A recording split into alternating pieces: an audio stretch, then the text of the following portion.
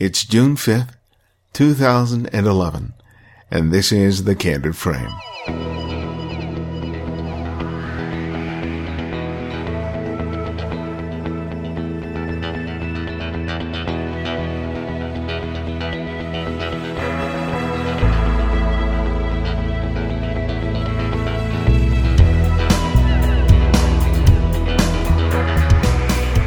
Welcome to the show. One of the reasons I created a Candid Frame Flickr group was to have the opportunity to see the kind of work being produced by listeners like you. Because of the nature of the show, I knew that fans of the show were obviously passionate about photography, and I wanted to create an opportunity for you and I to be able to discover those images. One of these people is Noah Stevens, a Detroit photographer whose portraits of the people of Detroit really caught my attention. I didn't know what to expect when I asked him to come on the show, but the story that he had to tell about these images and how they helped change his life couldn't have been more perfect for this show. I think you'll find this conversation both fascinating and inspiring. So sit back and enjoy our conversation with Noah Stevens.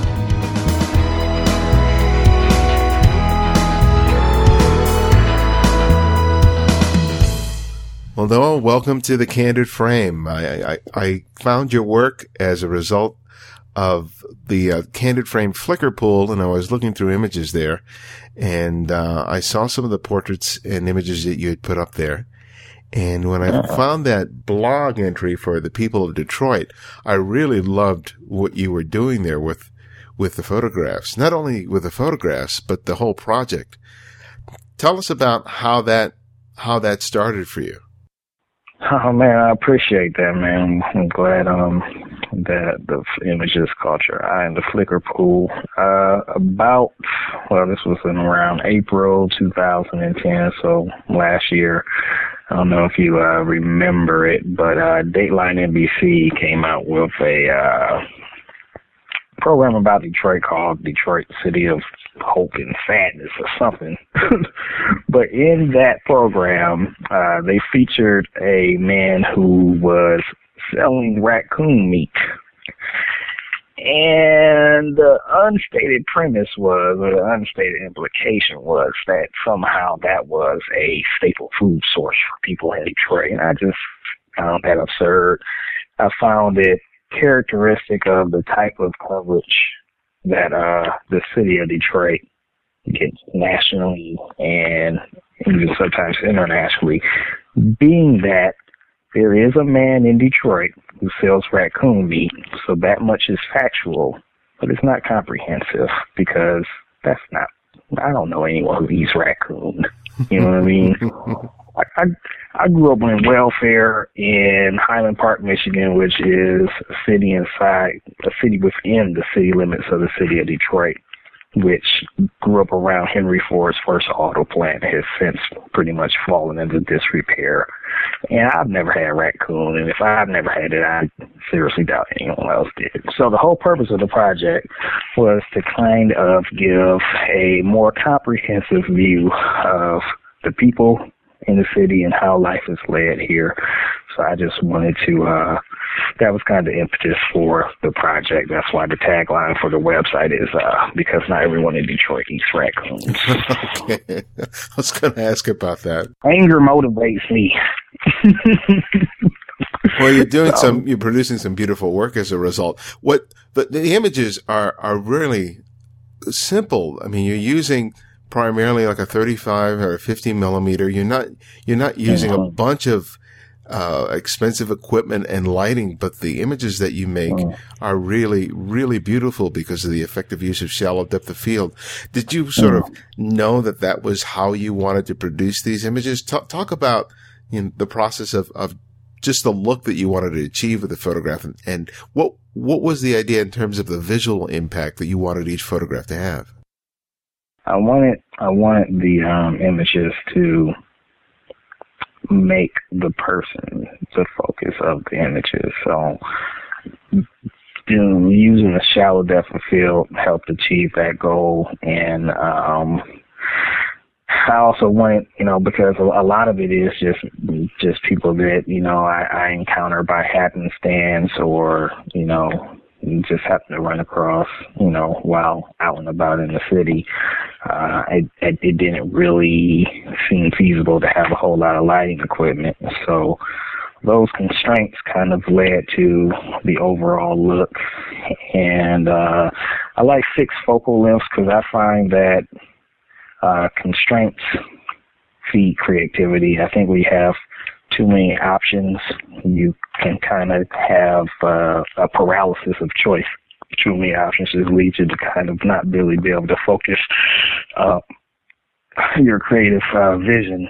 Yeah, I like the idea of fixed focal lengths because every time I raise the camera to my face, I know what to expect, and that helps me frame the shot and pre-visualize how I want things to look. When do you make these images? I think I read in one of the entries that you just went out to lunch from your job, and then you made the portraits. But is it stuff that's happening during a fixed time period every day, or is it does it vary? Yeah, when I first started the project, I was working for a corporation in a building in downtown Detroit.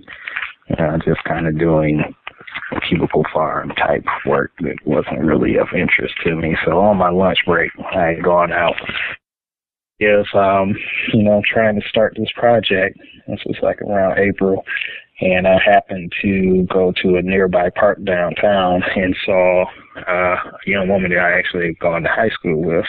And like I said, it was high school I went to was what you would probably think of as your typical urban high school, but in any typical situations, there are outliers. And funny enough, the person I saw, a young lady by the name of Candid, was reading Outliers by Malcolm Gladwell in a park in downtown Detroit. So I'm like, I really can't think of any better way to start the project, because that's basically what I'm talking about. I'm talking about people who probably defy the common notion of what a Detroiter is. So she became the first subject for the project, and I felt like it was a good way to start it off. So I would just pretty much photograph who I could photograph whenever I got a chance. I was doing it daily, but I found that was leading to me trying to force things that maybe I would not have done otherwise. So I scaled back and tried to make it a little bit more, let the content come as it did instead of trying to force it on a particular publishing schedule. Had you done this much in terms of going up to strangers to make their portrait? Were you sort of a seasoned veteran by the time you started this project, or was this sort of new territory for you? This was new stuff. Like I got my first camera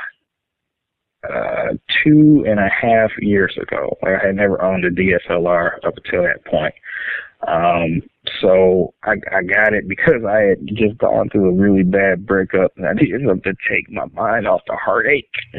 So I figured I would finally indulge this hobby. I always had an appreciation for photography and art, and it seemed like an opportune time to get it. So I got like a Rebel XSI and a 50mm 1.8 lens. But oddly enough, I'm doing a project called The People of Detroit, where I can be a bit of a hermit, little recluse.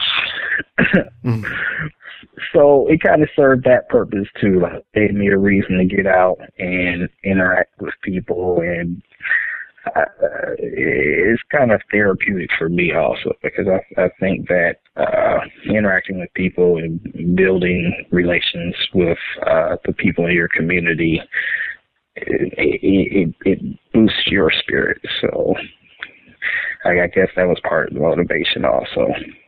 But no, it wasn't something I had done a lot previous to that, no. I've seen a lot of projects that involve people photographing strangers, but I think what really spurred me on was that you took it to a new level, not just with the photographs, but with the fact that you were taking the time to talk with the people and to have some part of their story as part of the photographs. And that's what really piqued my interest, because I know a lot of people would just make the picture of a stranger and move on and not really have any sense of who they were. And I think that that choice really takes the whole project up a notch. And so tell me about the importance of that in terms of what you're doing with this project. I would say that is a big part of what I wanted to do, because it's kind of a combination of two things that interest me. I'm very interested in the visual representation of people who are in Detroit, because I feel like one of the most powerful influences on how you think about a place is, how the people look. So that's important. But I also like the idea of being able to tell their story, and their story usually serves as an entry point to a discussion of even larger issues. Like, for example, I photographed a young woman, beautiful young woman that I just happened to come across, who had a short hairdo, and her photograph served as the jumping off point for a larger discussion about social norms in the Black community concerning hair. So I'm someone who very much feels like I have a responsibility to provoke conversations that are meaningful and that move people forward as a society. So the photography kind of gives me an excuse to do both of those things, which I really enjoy. What did people make of you when you go up to them and not only want to make their photograph, but tell them why you're doing it? What's their response to the project? People are overwhelmingly receptive. I can say I've probably, approached, I think there are like 67 portraits up on the website now. And I've probably been rejected once, and it was by someone who I think may have had some mental issues. So I don't even really take that personally. So, people are really receptive. I think we live in an era where people are accustomed to being photographed. Living in a society is and also people like to be photographed. I think there's a certain amount of, I don't know if narcissism is the word, but people are very comfortable with having their image portrayed. So, I don't know. I guess maybe I have a demeanor that puts people at ease, and maybe I have a trustworthy face. I don't know. But no, people are usually receptive to it. Do you digitally record your conversations with them? Do you write down notes? How do you get all that? No, I usually go from memory. I try not to structure things too much, but I've thought about that. But I feel like that might, maybe cause people to clam up or make things a little bit more difficult in the long run. So I just go from memory and just kind of make key point notes in my mind and just take it from there. Tell us about your Detroit. Like you said before, there are a lot of people who have impressions of Detroit primarily made up of what they've heard on the news and such. But tell us about your Detroit, why that city is so special to you and why you think the people are such unique people. Well, I mean, the thing about Detroit is, a lot of photographers will come here and they'll photograph abandoned buildings and the Kane aqueducts, and that, without a doubt, is a part of the reality in Detroit. But it's also a reality that Detroit that I'm familiar with is a place where there are a lot of young, innovative, entrepreneurially minded people who are taking the opportunity in Detroit to, forge a better future for themselves. And I think something that often gets overlooked about a place like Detroit is there is a lot of opportunity to grow. It's also a place that is in the national imagination because it kind of is a harbinger or a microcosm of the larger decline of American manufacturing, in general. So for people who have something artistic to do, something to say, I think it's a really good place to be. I know the doing this project in Detroit has brought a lot of attention to my project and to myself also. So it's not a bad place to be, depending on what you're trying to do. Cost of living is relatively low, and it's not all doom and gloom. I'm no Pollyanna. That's definitely a part of it, but there's also a lot of good going on here, and that's why I wanted to do the project. Tell us how this project has changed not only your work, but, you know, what you're doing with your life. Yeah, so like I said, when I started the project, I was working a job where I was dissatisfied, where I had a boss who was was difficult for no good reason, as I think a lot of bosses are. So, you know, that was kind of a push factor. But what doing this project has allowed me to do is, you know, I posted it on Flickr. In late January, I actually got an email at 3 a.m. in the morning from a creative director in Japan or in China who said, "Would you shoot in China?" And, you know, being this cautiously optimistic person that I am, I assumed it was some type of scam or something. So my first thought was like, yeah, when did China move to Nigeria? You'll never trick me. But I replied back. I figured, yeah, sure, I'll play along. Like, sure, yeah, you know, tell me more about this China. And I got on Skype with the young woman, and it turned out to be legit. And it was for McDonald's of China. So I ended up shooting a portraiture ad campaign over there, you know, and she found my photographs on Flickr, which is just like phenomenal, man. Like the whole paradigm for how art is seen and purchased is has just completely been changed by the internet. And it's just a wonderful time to have a creative thing to do and have it seen. So that pretty much allowed me to start doing photography full time, as well as doing the people of Detroit full time. And, you know, that's really been a life changing event. While I was in China, I got an email from the Discovery Channel who was doing a documentary on Detroit, and they wanted to feature me and my photo project in one of the 3 episodes they were producing. So, like I said, if I had been doing the people of Nantucket, you know, Nantucket, I'm sure is a wonderful place, but it's not really something that is in the national imagination. If not for doing what I was doing in the city of Detroit, those opportunities probably would not have arose for me.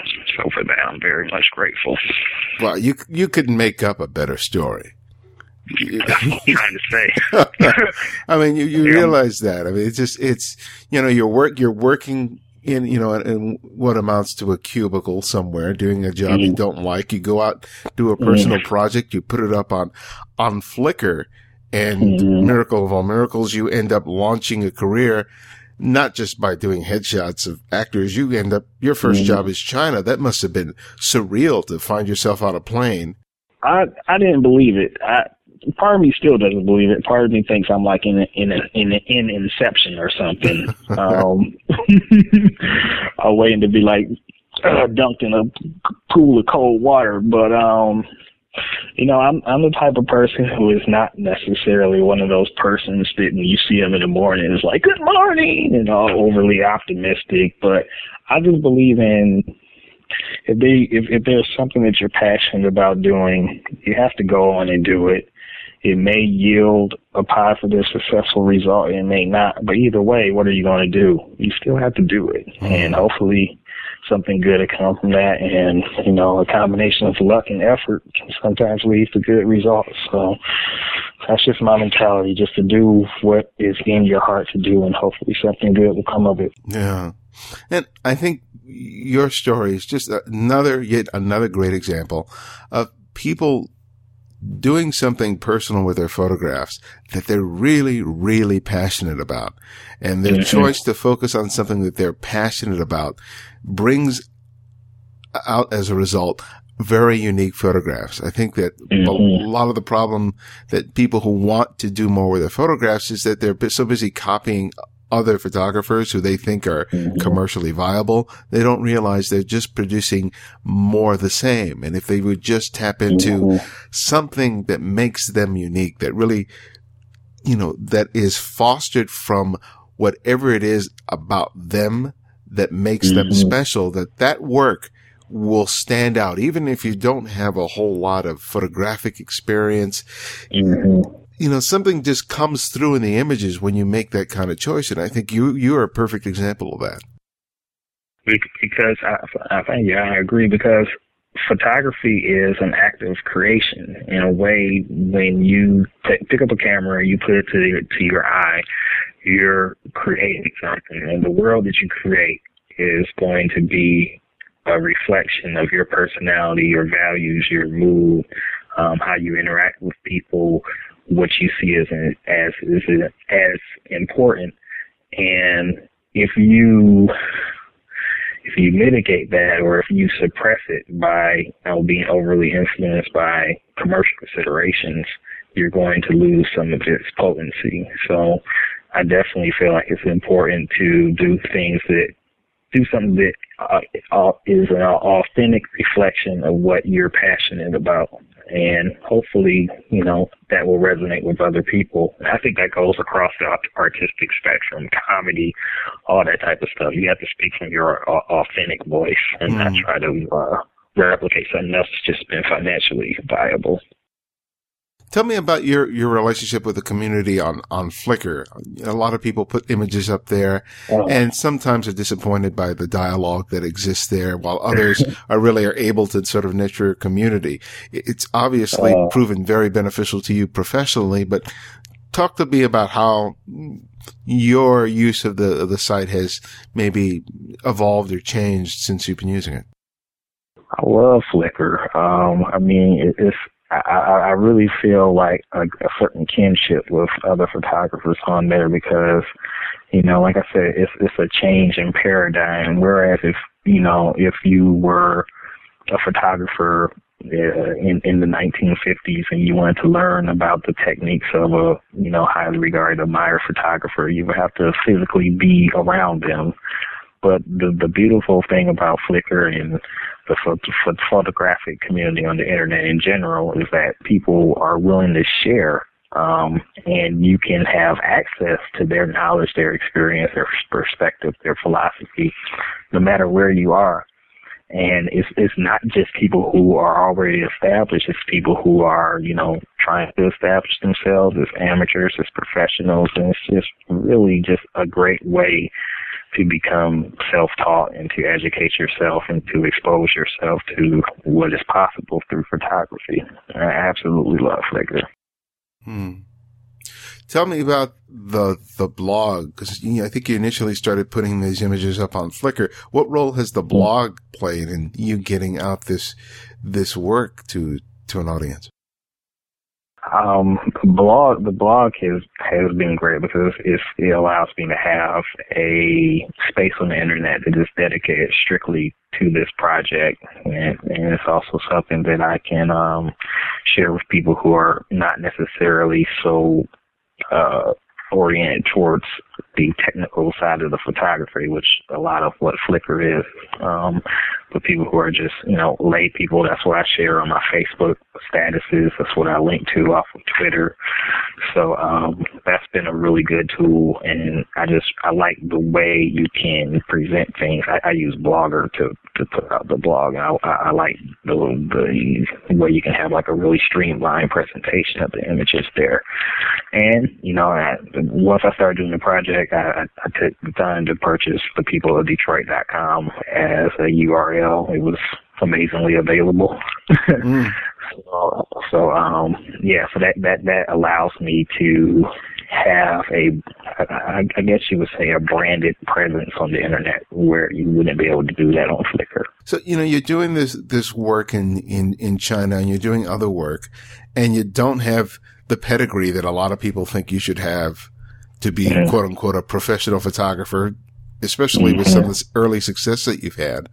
Have you been worried about the fact that you don't know certain things, or are you just really comfortable with the way that you work and the fact that people are coming to you because they're saying the work that you're doing with this project that you're doing on Flickr, on the blog, is what we like and we're fine with that? I guess it kind of goes back to just doing something that, you know, you're motivated authentically from within to do, and that's either going to resonate with some people or it's not. I've had encounters with people within the established professional photography world where it was clear that what I'm doing does not resonate with them, and that's fine. You're not going to be able to connect with everyone. That's the nature of art. It doesn't connect with everyone. As far as pedigree is concerned, it's funny. Like I have friends who are traditionally educated through photography institutions, and actually a friend in New York, we went to the International Center for Photography, I want to say, in New York, and they had a display there where it was a guy who had taken close-up pictures of his mouth, and that was it. And I got into an argument with her, like, you know, that's BS, and you know it's BS. And she's like, no, it's process art. And I'm like, well, I don't really know what that means, but well, I'm going to use context clues to infer that that's like to show his process. And I'm like, well, what's the process? Does he brush his teeth in the end? And I just think there's a certain reverence that is given to art that is in museums or art that has been credentialed through a particular photography school, and that doesn't really resonate with me. I don't think if you have something to say, anyone else can say whether or not the way you're expressing that is valid. I don't really seek credentialing, or I don't seek any type of validation from anything outside of myself. I ultimately validate what I feel is worthwhile. So that doesn't really bother me at all. I establish my own pedigree. So tell me how you say the past year, particularly working with this project, has sort of evolved how you use the camera and see yourself now. Yeah, it's made me a slightly more outgoing person. It's not that I'm not outgoing. It's just humanity can be a tough nut to crack sometimes. Like, as much as I love highlighting the types of people that I find inspirational and worthy of admiration, it's a lot about humanity that can be, you know, make you want to shut your doors and never go outside again. But doing something like this where I'm highlighting, you know, what's going right with humanity and with society has made me feel more connected with, you know, society. And, you know, I think being that we're social animals, that means a lot for me. I find that buoys my spirits. So, you know, if I've done anything to improve Detroit or how people perceive Detroit, doing that has also improved itself. So it's been a big thing for me also. And how have the people of Detroit responded to the work that you're doing, particularly when they find your blog and or they hear about, you know, I don't know if the episode for the Discovery Channel has aired yet, but what's been the reaction to what you've been doing from people who aren't photographers? I think you had a photographer on not too long ago who is a female who started off photographing people in Texas, I want to say. And I think she said that, like, when you start doing something like that, people are overwhelmingly supportive and people want to see you succeed. And that's been my experience too. Like, I've got a lot of support from local media, people who, you know, like the editor of a magazine here called Black Detroit, who had just, you know, seen the project on the internet and appreciated it and wanted to, at the beginning of this year, they ran a calendar featuring 13 images from the people of Detroit, you know. So I think for the most part, people are very supportive of something you do that is trying to give a fair portrayal of their community. And I think they're especially supportive of you when you're you're in a community that has been so thoroughly, I'm not going to say misrepresented, but not fully represented by national and international media. So people are more than happy to support you in that effort. Well, that must be real gratifying to know that those images and what you're inspiring in people who live in Detroit took the form of a calendar that they would be able to gaze at, day after day on their walls. That must have been quite a rush to see that.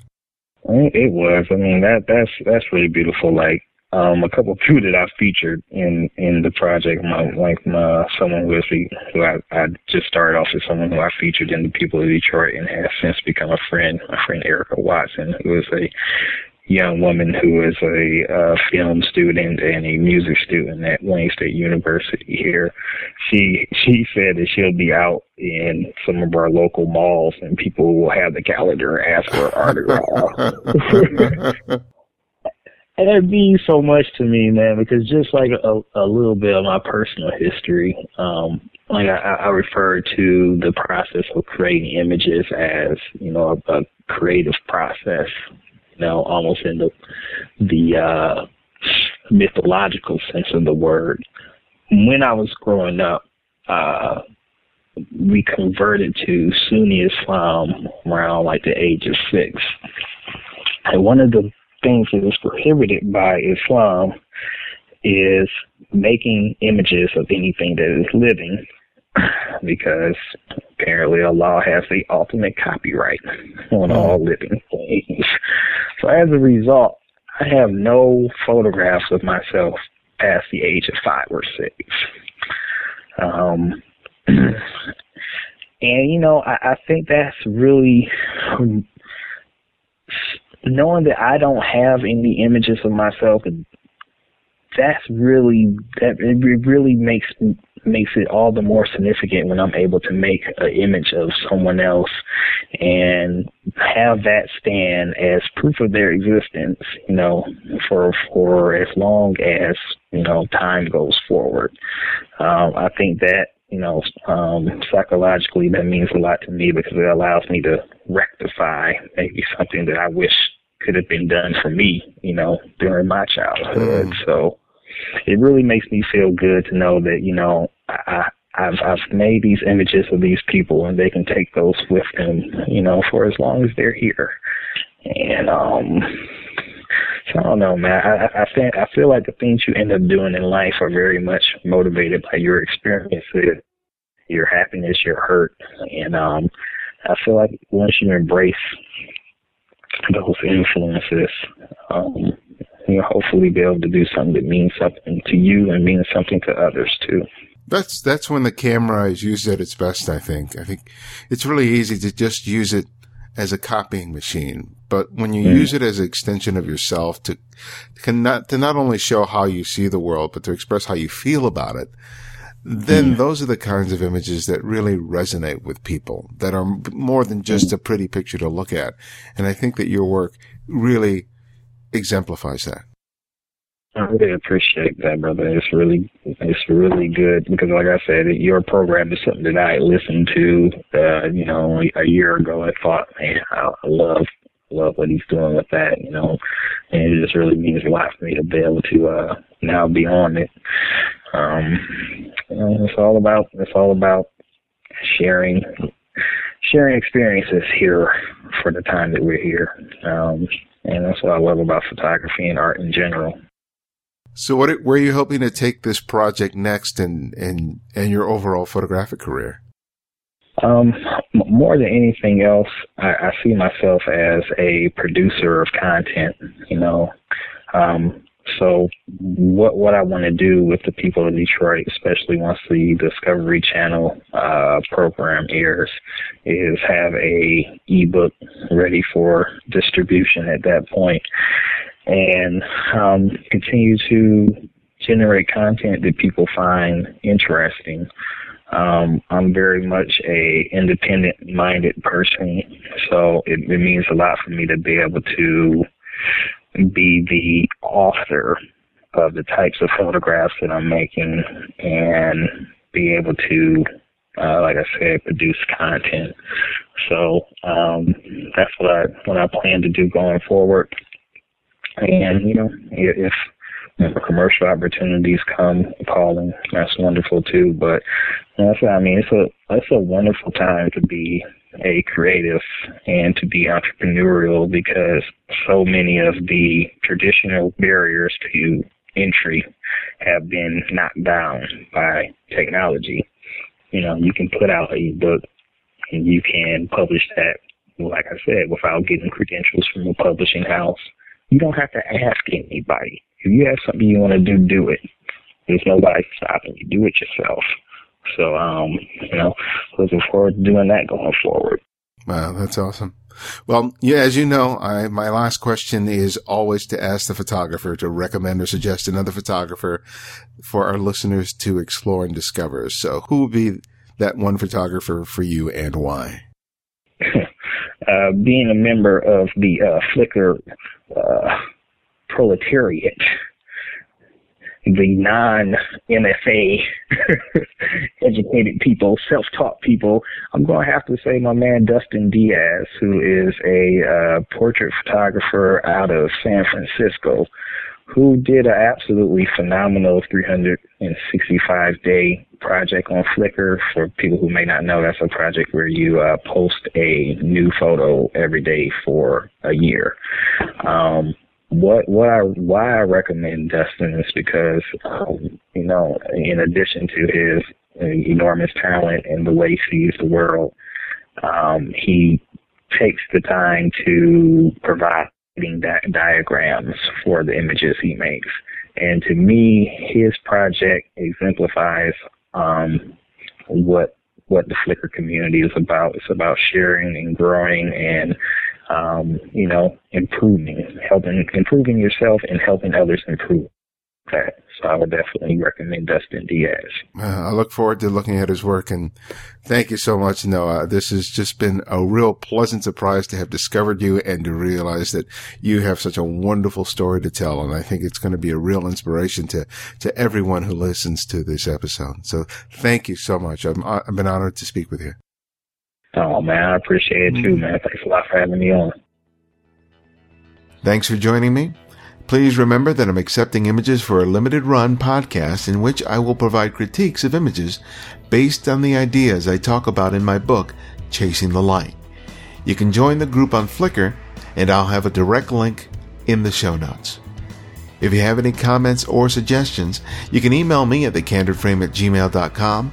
You can also visit us at the website at thecandidframe.com, where you'll also find a link to make a donation to the show.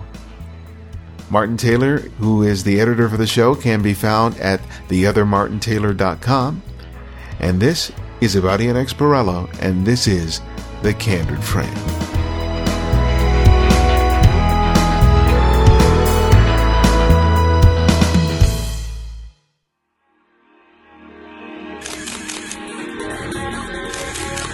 Check out this show and more great photography podcasts at photocastnetwork.com.